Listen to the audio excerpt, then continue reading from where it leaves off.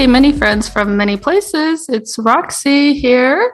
Hope you're having a lovely day. Some of you may have heard my last episode about, just the whole journey of me buying a home for the first time. Yay! I did it. I did a thing. It's done.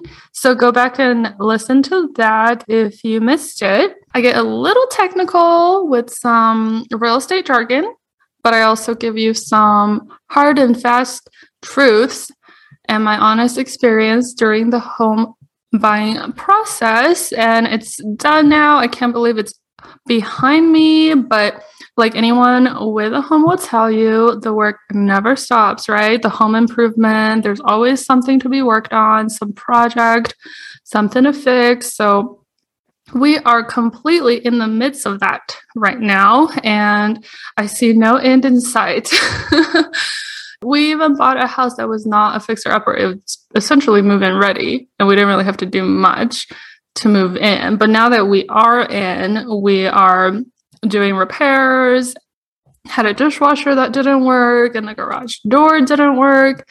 And don't even talk about vanity type of aesthetic things, okay? We haven't even gotten that far yet. We're doing things that need to be done so it's livable. And next, we're going to work on things that improve the curb appeal, and the backyard is full of weeds. So we're not even there yet, but we'll keep everyone updated.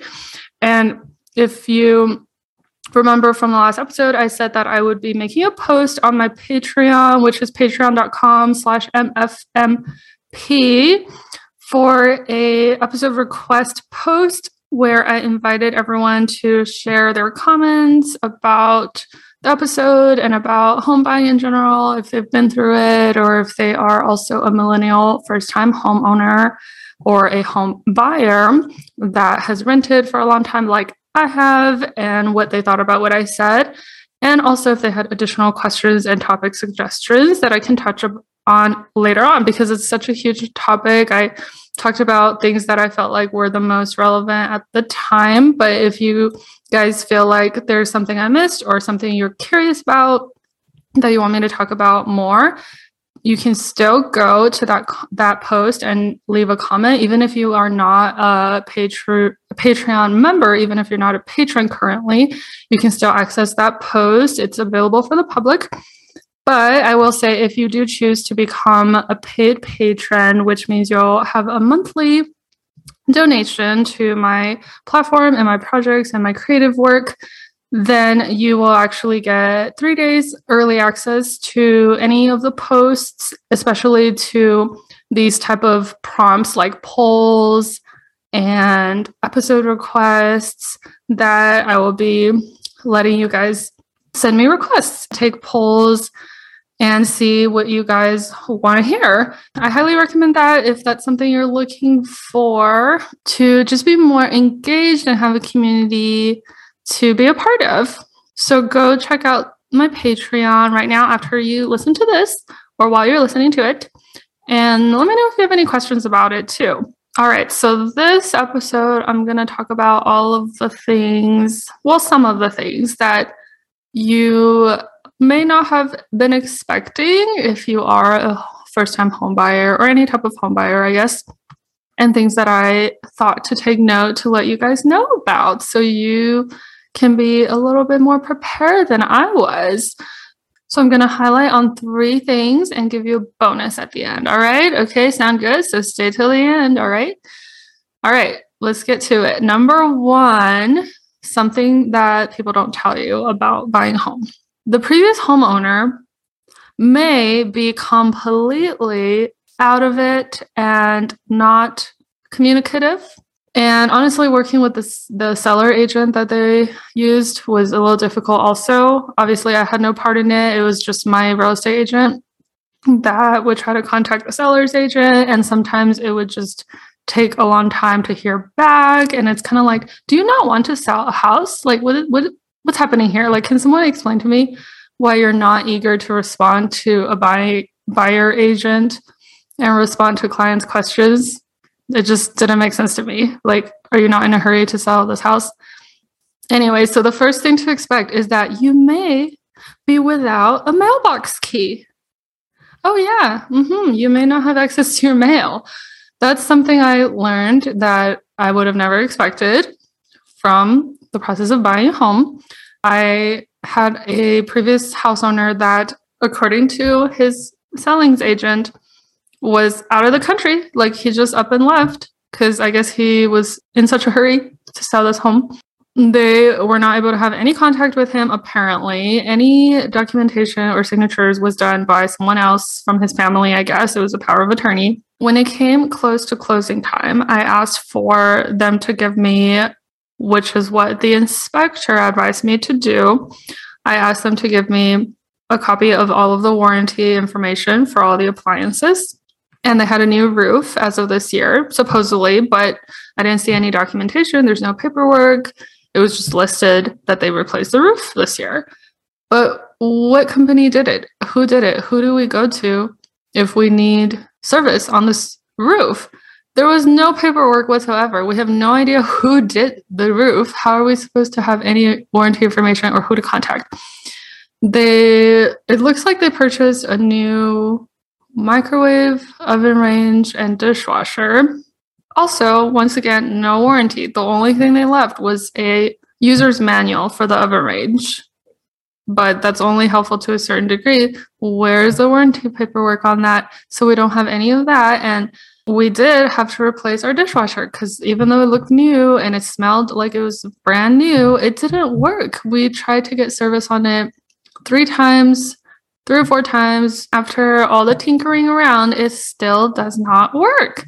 So we actually had to get rid of it and buy a new dishwasher. So that might have been avoided if the owner would have just left us with the warranty information.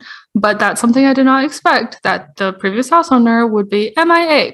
Okay, we had nothing to go off of, no one to answer our questions about the house itself. I mean, it just makes no sense to me. If I was selling the house, wouldn't I want to leave the next person with adequate information, at least, of how to operate the appliances and who to call if something breaks, and any warranty information on the appliances, the water heater, the furnace, the AC unit, or the new roof? But I guess people don't think like that. I guess not everyone thinks alike. And there are people that will just up and leave without leaving any instruction. And that's not how I've been about anything. Why reinvent the wheel, right? Okay, well, apparently this person did not think that through. We were left with one key to the house, when we know for sure there was at least 2, maybe 3 people living in this house. And they left us with 1 key. Where are the other keys? I'm sure they had other copies made. Needless to say, we did change the locks on our house. So the original key that they gave us no longer works. They gave us 1 garage door control remote, but guess what? The garage door does not work. So we couldn't do anything with that remote anyway. And we had to get a person to come and fix the garage door and buy a whole new set. And it came with new remotes. So now it works. Now our garage finally works, but no thanks to the key remote for the garage they left us, because the garage door chain thing was loose and wasn't working. All right. And no mail key. And the seller's agent, when my agent asked for the mail key, just straight up said, there's no mail key. The owner is out of the country. I don't know what else to do. And I've had friends that have bought houses and they are usually left with a mail key.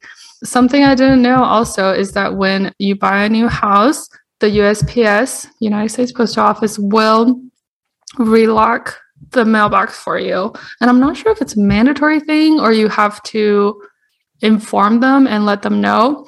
But like one of my friends, they had a mail key that was left to them and they were able to use that for a few weeks until one day it didn't work anymore. And that means that someone from the USPS had come by and relocked the mailbox. So they had to go to the USPS and obtain a new key.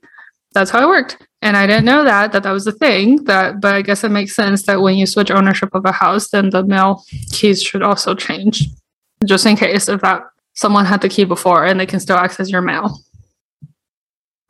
So that was something I didn't prepare for. I was just like, okay, I guess we don't have a mail key for a while, but it can't be too bad, right? I could send things to my mom's house for now and whatever. So I go to the USPS because I know that that's where I'm supposed to go. Well, I had to Google actually how to obtain new mail key.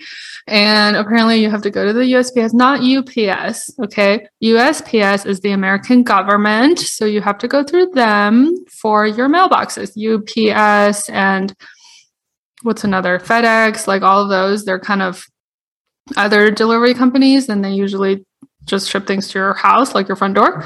But USPS is where you go to obtain a new key for your actual official neighborhood mailbox. So I go to USPS, right? And I ask the person at the desk, which it's actually not the place, the counter where you go to send mail. I waited in that line just for them to tell me, go to this other door on the side of the building. So I'm like, oh, okay. Well, I didn't know that. So then I got out of the line and I went to the side door where they have this, it's like a Dutch door kind of thing, like a little window. The man there gave me a form to fill out for a key request. So I filled it out with my new address. They asked to see my closing disclosure form and to just prove that you have indeed closed on the house. They will not issue it to you until you've fully closed and signed for the house, right? I fill out a form. He takes it and doesn't say anything. And I ask, about how long do you think it'll take for me to get a new key? And he says, oh, I'm sorry, we're a bit backed up right now. There's been a lot of people waiting for new keys. It could take 3 to 6 months. And I said, you're kidding. And he said, no, I'm serious, 3 to 6 months. I'm like, how am I supposed to know? Are you guys going to call me when it's ready? And he's like, no, just keep coming back. So I've been going like every week or every 2 weeks to go pick up my mail in the meantime. There's the alternative. You will have access to mail, but it will be held at your nearest USPS office. And when you go, you have to present some ID and they will give you your mail that's been held up there. And I've gone a few times, and every time I go, I ask if the key is ready. And the guy will tell me, when did you apply for it? And I was like 3 weeks ago. And he's like, oh, haha, no, that's way too little time. People are waiting up to 6 months. And so I'm like, oh my God, they're really not kidding. I got to just keep coming back, I guess, every few weeks until 3 to 6 months passes. So I'm not sure if it's because just of the housing market, people are buying houses so often.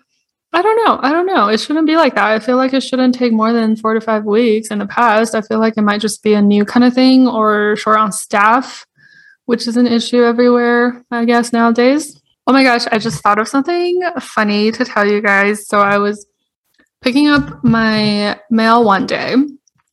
Oh, by the way, they'll save a lot of the mail from the previous owner too. The fact that they didn't have a mail key, I wonder if they just didn't check their mail and just let it collect at the post office or what. But again, I still don't have a key yet, so I'm afraid to see what happens when I open it up. Is it going to be full of the previous owner's mail? I guess we'll find out. But they will have a box for you for all of your mail and a bunch of mail from the previous person. So you just give that back to them. Like, I don't need this. Okay. And a lot of it is like, seems like important stuff. And these people just don't care or what? Like, they didn't leave a forwarding address. I don't know. Anyway, like I'm telling you, I don't understand how these people are thinking, the people that used to live here, and they don't care about getting their mail, apparently. But yes, anyway, I was picking up packages one day that are ordered from Amazon at the post office because sometimes Amazon uses USPS and sometimes they use UPS that they just deliver straight to your house. So I was hoping, because I had ordered some large items, that they would just be straight delivered to my house. But then I checked my tracking and nope, it was held at facility. So I had to go and hope that everything fit in my car by the time I come back. It wasn't like huge furniture or anything. That's a good thing. But I did go and pick up some packages. And one of those was a heavy rectangle package. And I was lifting it into the trunk of my car, and it was a little heavy. I was kind of struggling with it. And this cute little old lady parked next to me, and she got out of her car and she was like, "Do you need help?" And I was like, "No, you're so frail. It's fine." I was like, "That's so sweet of you to ask," but no, I got it. And like, as she was asking me, I had like just mustered enough strength to get it in my car anyway, so I was good. And then I told her, "Yeah, it's a composter. That's why it's kind of heavy." And she was about to walk into the post office, but then she stopped and she turned around and she's like, "They sell those?" And I told her, "Yeah, they do. I bought it on Amazon." And then she goes, immediately her demeanor changed. And she's like, "Oh no, I hate Jeff Bezos. I will never contribute to him." Oh my God. I died laughing. And then she just walked away. I was like, "Oh my God, you're so right, ma'am. I probably shouldn't either, but it's just so convenient. I'm so sorry. They have everything on Amazon." But yes, that's where I got my tumbling composter. And that's one of the first things I got because I know that it takes a few months to get compost going. So as soon as we moved in, we had a couple weeks to kind of get things situated. And then actually it took me maybe 3 weeks. And then I finally purchased a composter online, which was delivered to my USPS holding facility. And I had to go pick up by myself. But yeah, so that's something to take note of and be prepared for in case they do not leave you a mailbox. Oh, and the other day I got a Bed Bath & Beyond package from a different name. But what's funny is that I just placed an order on Bed Bath & Beyond. And so I got some things and then more things came, but to a different name. So this owner is still ordering stuff. I guess it's someone from that used to live here. I guess one of the people that used to live here is still ordering stuff to this address. And then more of her boxes came to the USPS when I went to go pick up more things last week. And I was like, none of this is mine. Why are they still? It's been like 2 months. Why are they still sending things to the USPS? I don't understand. I mean, sorry, to this address that's either being held up at the facility or coming straight to my door. So I just kind of take it back and I just leave it to them and they can figure it out. I guess it'll probably get returned to Bed Bath & Beyond. But I don't understand. You see what I mean? I don't understand why people don't change their addresses. And they're so irresponsible with their mail. Okay. I will update you guys, I guess, in 3 to 6 months when I finally get my mail key. But for now, I'm picking up my mail from the facility or only ordering things that I know will be delivered to the house, like through USPS or FedEx. Mostly the large furniture items I've ordered, they've come straight here. So that's a relief. Or else, I mean, I don't have a truck. How am I going to carry it over to my house from the post office anyway? That's been happening with the mail. So that's something you can expect. Hopefully they'll leave you a mail key and you'll avoid all of this that I'm talking about. If you're like me, you take your supplementation game seriously. Sapling makes plant-based vegan vitamins and supplements that I think you'll love. They even plant a tree for every bottle purchased. Almost 120,000 trees have been planted so far across 8 countries. Plus, Sapling is plastic negative certified and removed twice the amount of plastic from the environment as their product contributes. Use the link in this episode's show notes or the code MFMP for 10% off your order at takesapling.com. That's TAKESAPLING.com. Which leads me to the second thing. And it also has to do with the mail. Okay, so remember how I told you that we don't have access to the mailbox and I had to go for the first time to the USPS to pick up our mail? They gave me this huge box. More than half of it, I would say maybe 70% of it was not mine. It was tied in a rubber band and named after the people that used to live here. So I just gave that right back to the postman. And I only took out the letters that belonged to us, to my husband and my name. And it was also a pretty chunky stack, okay? It was a pretty big handful of letters. So I took them home. I opened them one by one while my repairman was trying to fix the dishwasher, where I alluded to earlier, but he was not successful. And this man can fix almost anything, okay? So we tried on the dishwasher. We ended up just having to buy a new one. I was opening these letters one by one, and I was like, how could we have possibly gotten so much mail? And we had just moved in for a couple of weeks. Okay. I'm not exaggerating, but I would say 95% of those letters were scam. Yeah. You think your email inbox is full of spam? Okay, no, this is the worst I've seen it. I've never seen so many scam letters, actual physical letters and envelopes that are scams. And I quickly discovered this because every other letter was about, oh, it's time to buy life insurance on your home mortgage in case one of you dies. Which, okay, I understand that's not a scam. It's like a real thing, okay? Like people actually do get home mortgage insurance so they can not default on their payments. I understand that's not a thing, but just the way these letters were worded and how many of them I got so many insurance letters, which I understand some of them are legit insurance companies and some of them might not be, but the scams that I'm talking about, the spam letters that I'm talking about that are truly spam are like the ones that say to pay your mortgage to them. Okay, there's been 90% of those letters were, oh, send us your payment for your mortgage. It's like some no-name company. And then in the bottom, in fine print, it'll say, we're not affiliated to any mortgage company or bank. Yeah, I think that's how they get away with it, that they're scamming people. But they're putting a little disclosure at the bottom. Well, we told you we're not affiliated with your actual mortgagee. We warned you that we're not really affiliated with any banks or lending company. We're just here to collect your money just because we said so. Okay, so many were like that I was like, okay, there's no way that we are getting this many letters about submitting our mortgage payment to these random ass companies that have just these sketchy letters sent to us immediately after we move into a new home. What a coincidence. There's no way. And this is truly something no one told me about.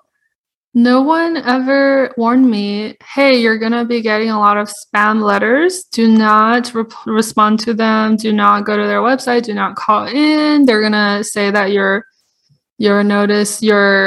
payment is late. No one told me about this, and this is something I've learned, and I'm telling you guys now, so you can watch out for that, which I'm sure most of you are smart enough not to fall for those, but I had no idea that people were doing this and trying to make the letters look really legit. There are envelopes that will say final notice on the top, so then you think it's really important, and then it'll say, your payment is late for this month. This is your final notice before your house goes on foreclosure or default, or you're going to have a late fee.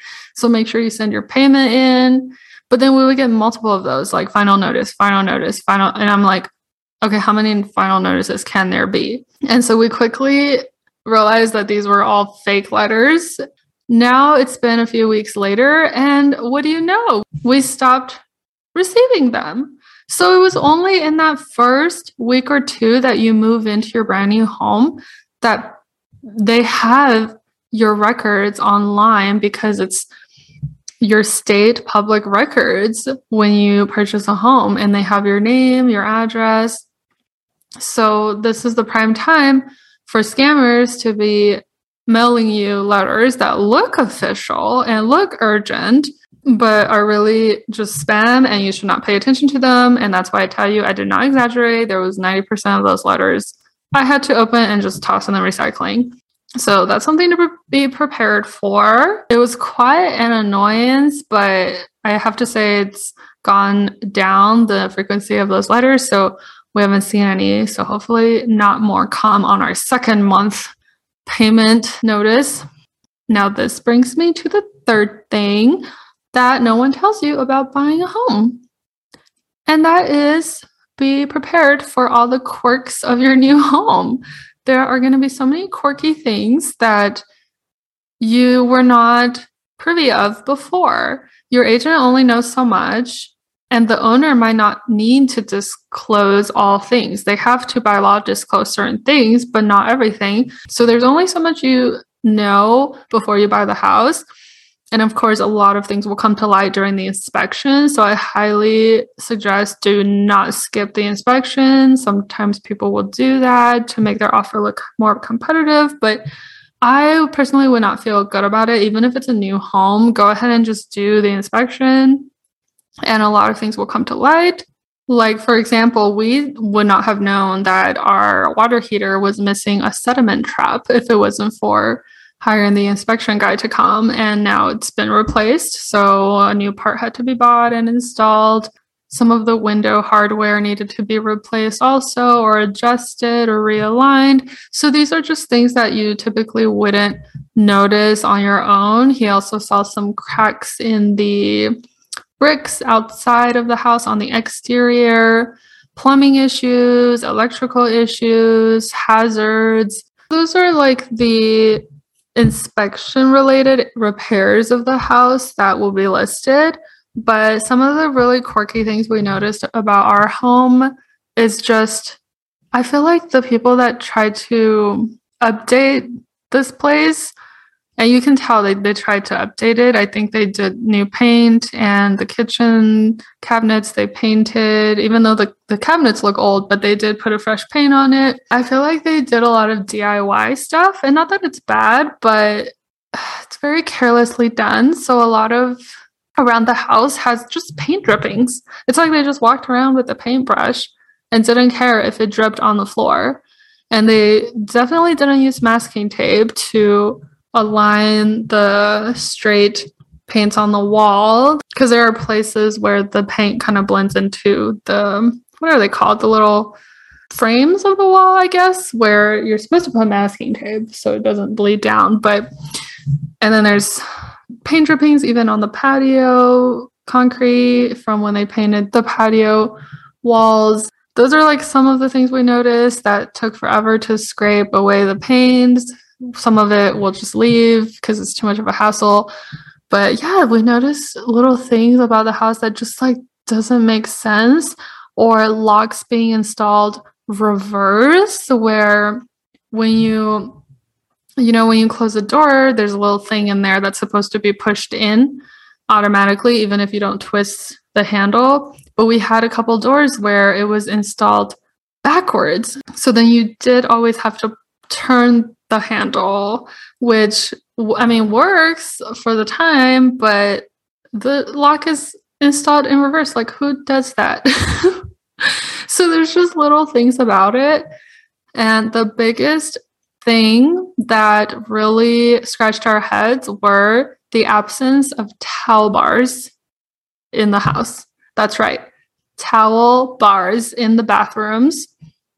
Not a single towel bar or towel hanger to be found. So the first day we took a shower, we had to put our towels on the door of the screen door of the shower itself. I was just thinking, how is this possible? How have these people lived here for years and they're not the first owners?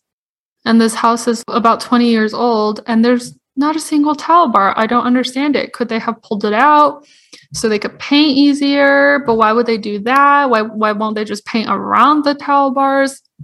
I had no idea. No towel rings, no bars, no hooks, no hangers whatsoever in neither of the bathroom. So that's something we didn't expect, and we had to purchase the hardware to install, which don't get me started about that. Do not let me use a drill, okay?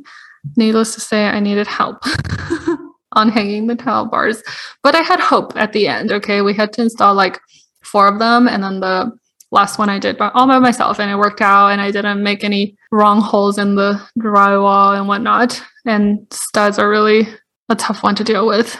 Yep. I actually told my repair guy, oh, this hole I couldn't get because there's a stud in it. And he actually stopped and he was surprised. He's like, oh, like he paused. I was like, what did I say? And he's like, oh, it's just that I'm surprised that you know what a stud is. And I'm like, of course I know what a stud is. But yes, when you're hanging towel bars, it's easier on drywall. It's not so easy on when you're hitting a stud. But Anyway, well, we got that done. So we do have towel bars now, but that's just like, you know what I mean? Like, how does a house not have towel bars? How are the locks installed backwards?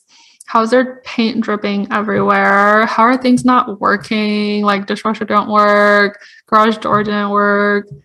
And you're telling me that you guys have no keys. And then something that my husband found out when he called to switch over an internet provider is that we don't have fiber. Is it called fiber optics? Yeah, fiber optic. We don't have that in this neighborhood yet, which this neighborhood, I mean, it's fairly new, but it's like not that new. I mean, I guess it's at least 20 years old. So I don't understand why they don't have this yet, but we've never had a problem with it in all the other apartments we've lived at. We've always had super fast internet, way more gigs than we could ever use for the two of us. So we never worried about it. If anything, we would have rather downgraded our internet service, but they always had the lowest option is already like unlimited internet or whatever, or maybe not unlimited, but a really high amount. And you couldn't really go any lower than that. But coming here, it's like the best internet option they have is still slow. So we don't have fiber optic, and apparently they are working on it, and we should have fiber at some point in the future, but I don't know how soon because the guy that came to install the modem said that they're working on it. But I don't know how long that's going to take. So that's something we also didn't expect, that our internet would be affected. It's not, I mean, honestly, it's not a rural community at all, okay? It's in the city. It is a fairly new neighborhood, but not as new as some of the land that they've been developing recently. So it's pretty developed neighborhood. And yep, that's something I didn't expect. So this is the first time that I'll be producing my podcast from here also. So let's see how that goes and if I run into any Wi-Fi issues. But so far it's been kind of slow for me to work on things, to be honest. I have noticed it. So we'll see what can be done about that. But I might just have to take longer to edit podcasts. All right. Thanks for staying till the end. I promise you I will be sharing with you a bonus, something that people might not tell you about moving into a new home.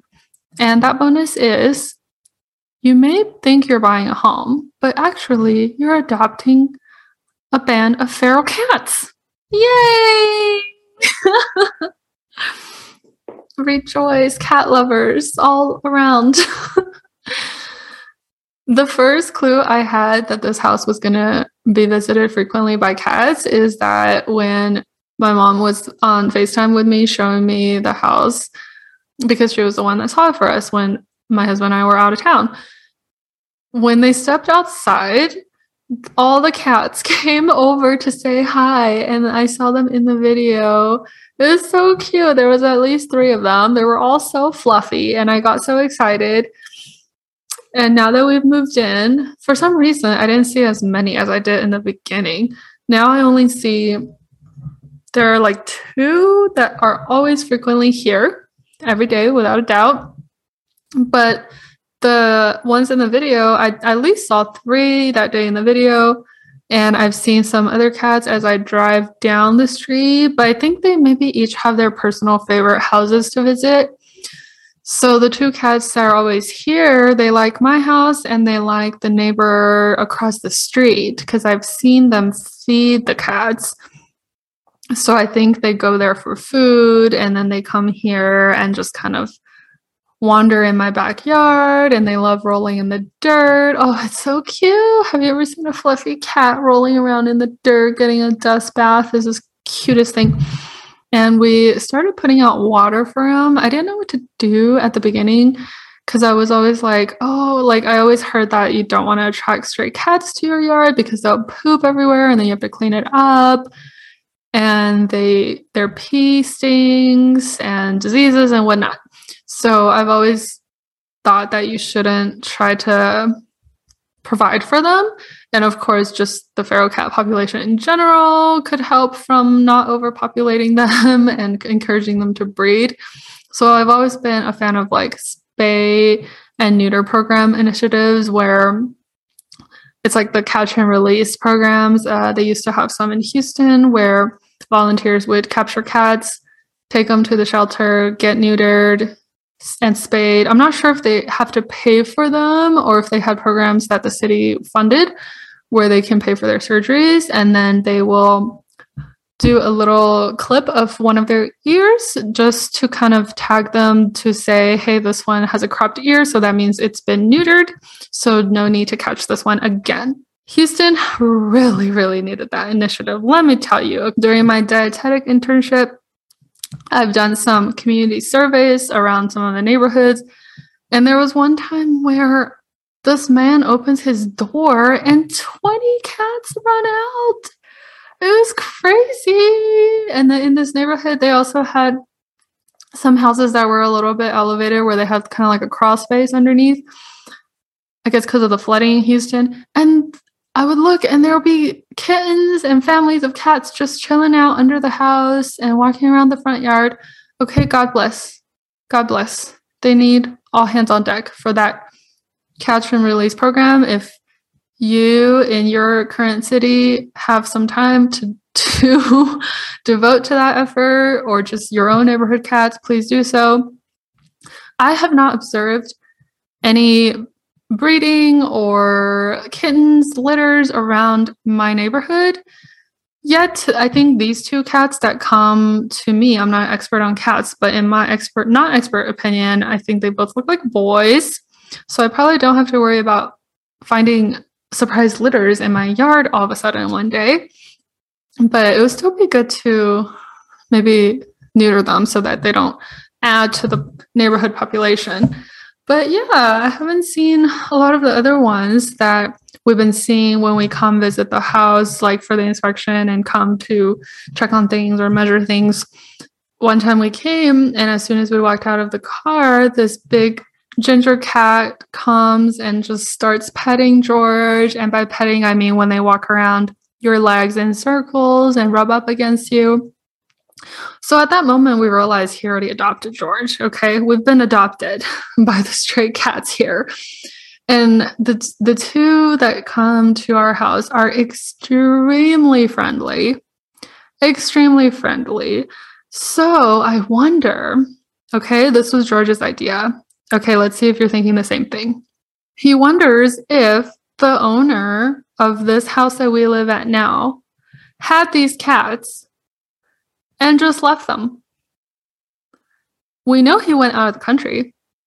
So did he just leave the cats here to fend for themselves? Because why are the cats always hanging out by our house? And they're so friendly with us. When we park in the driveway, we come out, they always come say hi to us. They get real up and close and personal. They are not scared. And I've always seen stray cats being scared of people, and you really can't get close to them. Rarely do they ever come up to you. These act like dogs. They're actually happy to see us. They come over when we call them. They follow us everywhere. If I walk to the backyard, they follow me. If I walk to the front yard, they follow me. They try to come in the house. Sometimes we leave the garage door open, and then we'll hear, we hear them meowing in the garage. It's so cute. And they just come in like nobody's business, like they own the house. And the biggest clue that gave it away is the cat door that is installed in our garage door. Who has a cat door unless they're allowing these cats to be coming in and out of their home? Maybe they were kind and they let the strays in, but maybe they were theirs to begin with and they just left them here. I don't know. I really don't know. I have not gone around and knocked on the neighbors' doors to ask them, hey, is this your cat? Whose cat is this? Did the people that live here own these cats? I'm just going to assume that they're very friendly neighborhood stray cats, but my husband is convinced that the people that used to live here care for them, and it was their cats, and they left, and that's why they're always hanging around here, because they still think that they can come in the house. But I have really bad allergies. I have cat allergies. So it's not smart. It's not wise to let them in the house, unfortunately. Anyway, I always thought it was bad to feed them and encourage the overpopulation of feral cat communities.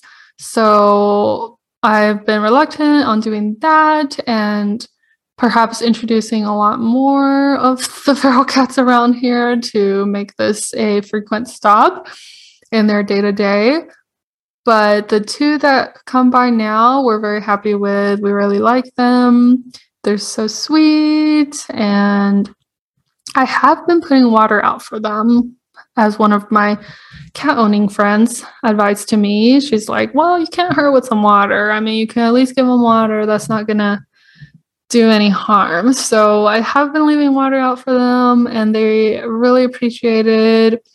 It's funny because one of the cats, the ginger cat, he really likes George, and George was coming out to refill the water bottle for them. Well, not the bottle, the water container for them. And he would try to not climb on him, but he would be like, a dog, when you're feeding a dog and they get all excited and they stand on 2 feet. Well, this cat would do the same thing. It's so sweet. So I know they're really appreciating that. And this cat likes to dip his paws in the water and kind of groom himself and play with the water and get his tail wet. So I know they're really enjoying the fresh water that we've been putting out for them. And it's the desert, so it will get hot in the summer, which will help them from becoming dehydrated. So there you go. That's another thing we didn't expect, that we've been fully adopted by the neighborhood cats. And I'll let you know if any more of them come around. But so far, it's these two that are the most loyal. Actually, if anyone has some advice or suggestions about how to deal with stray cat colonies in your neighborhood, but in a healthy manner that doesn't encourage breeding, and if you've experienced any problems with them pooping too much in your yard, or how to alleviate that, or if you've tried the catch and release spay and neuter programs, how that's been working out, or if you just say, forget it, just give in, give them love, give them food, whatever. Just go all in and take care of them. I want to hear what you guys have to say, because I want to be responsible about this and don't want to get too attached, but I also can't help because they're so cute, but also trying to keep my cattergies under control. It's called SpeakPipe, and you can find it by going to SpeakPipe, SpeakPipe speakpipe.com/MFMP. There you go. So speakpipe.com/MFMP. I'll put a link to the show notes below as well, so you know where to find it. Don't be shy. Send me any voice message that you'd like. I would love to hear any of the feedback or advice or suggestions or experiences that you guys have with your neighborhood cats. Yeah, I love it. Love it. All right. So what did you think? Those are the 3 things plus bonus of things that people may not tell you about buying a home, and you don't find out until you learn on your own. And it has been quite an adventure for myself to learn about all this stuff and going through the ropes and just being baffled sometimes by the things that I find out, but staying calm and trying to find a solution around it, and also enjoying the process at the same time, and just finding humor to the quirks and issues that you might run into. All right. So yeah, leave me a voicemail. It's been pretty empty up there in my voicemail box. So do that, and I'll try to play it for everyone to hear in the next episode. All right, everyone. Take care of yourselves. I hope you enjoyed this episode. For ways to support the podcast, please tap on the bio link in my Instagram page at MFMPpod. Consider becoming a patron at patreon.com/MFMP. In addition to helping me keep the show on air, you'll also receive access to exclusive content and other patron-only perks. Till next time.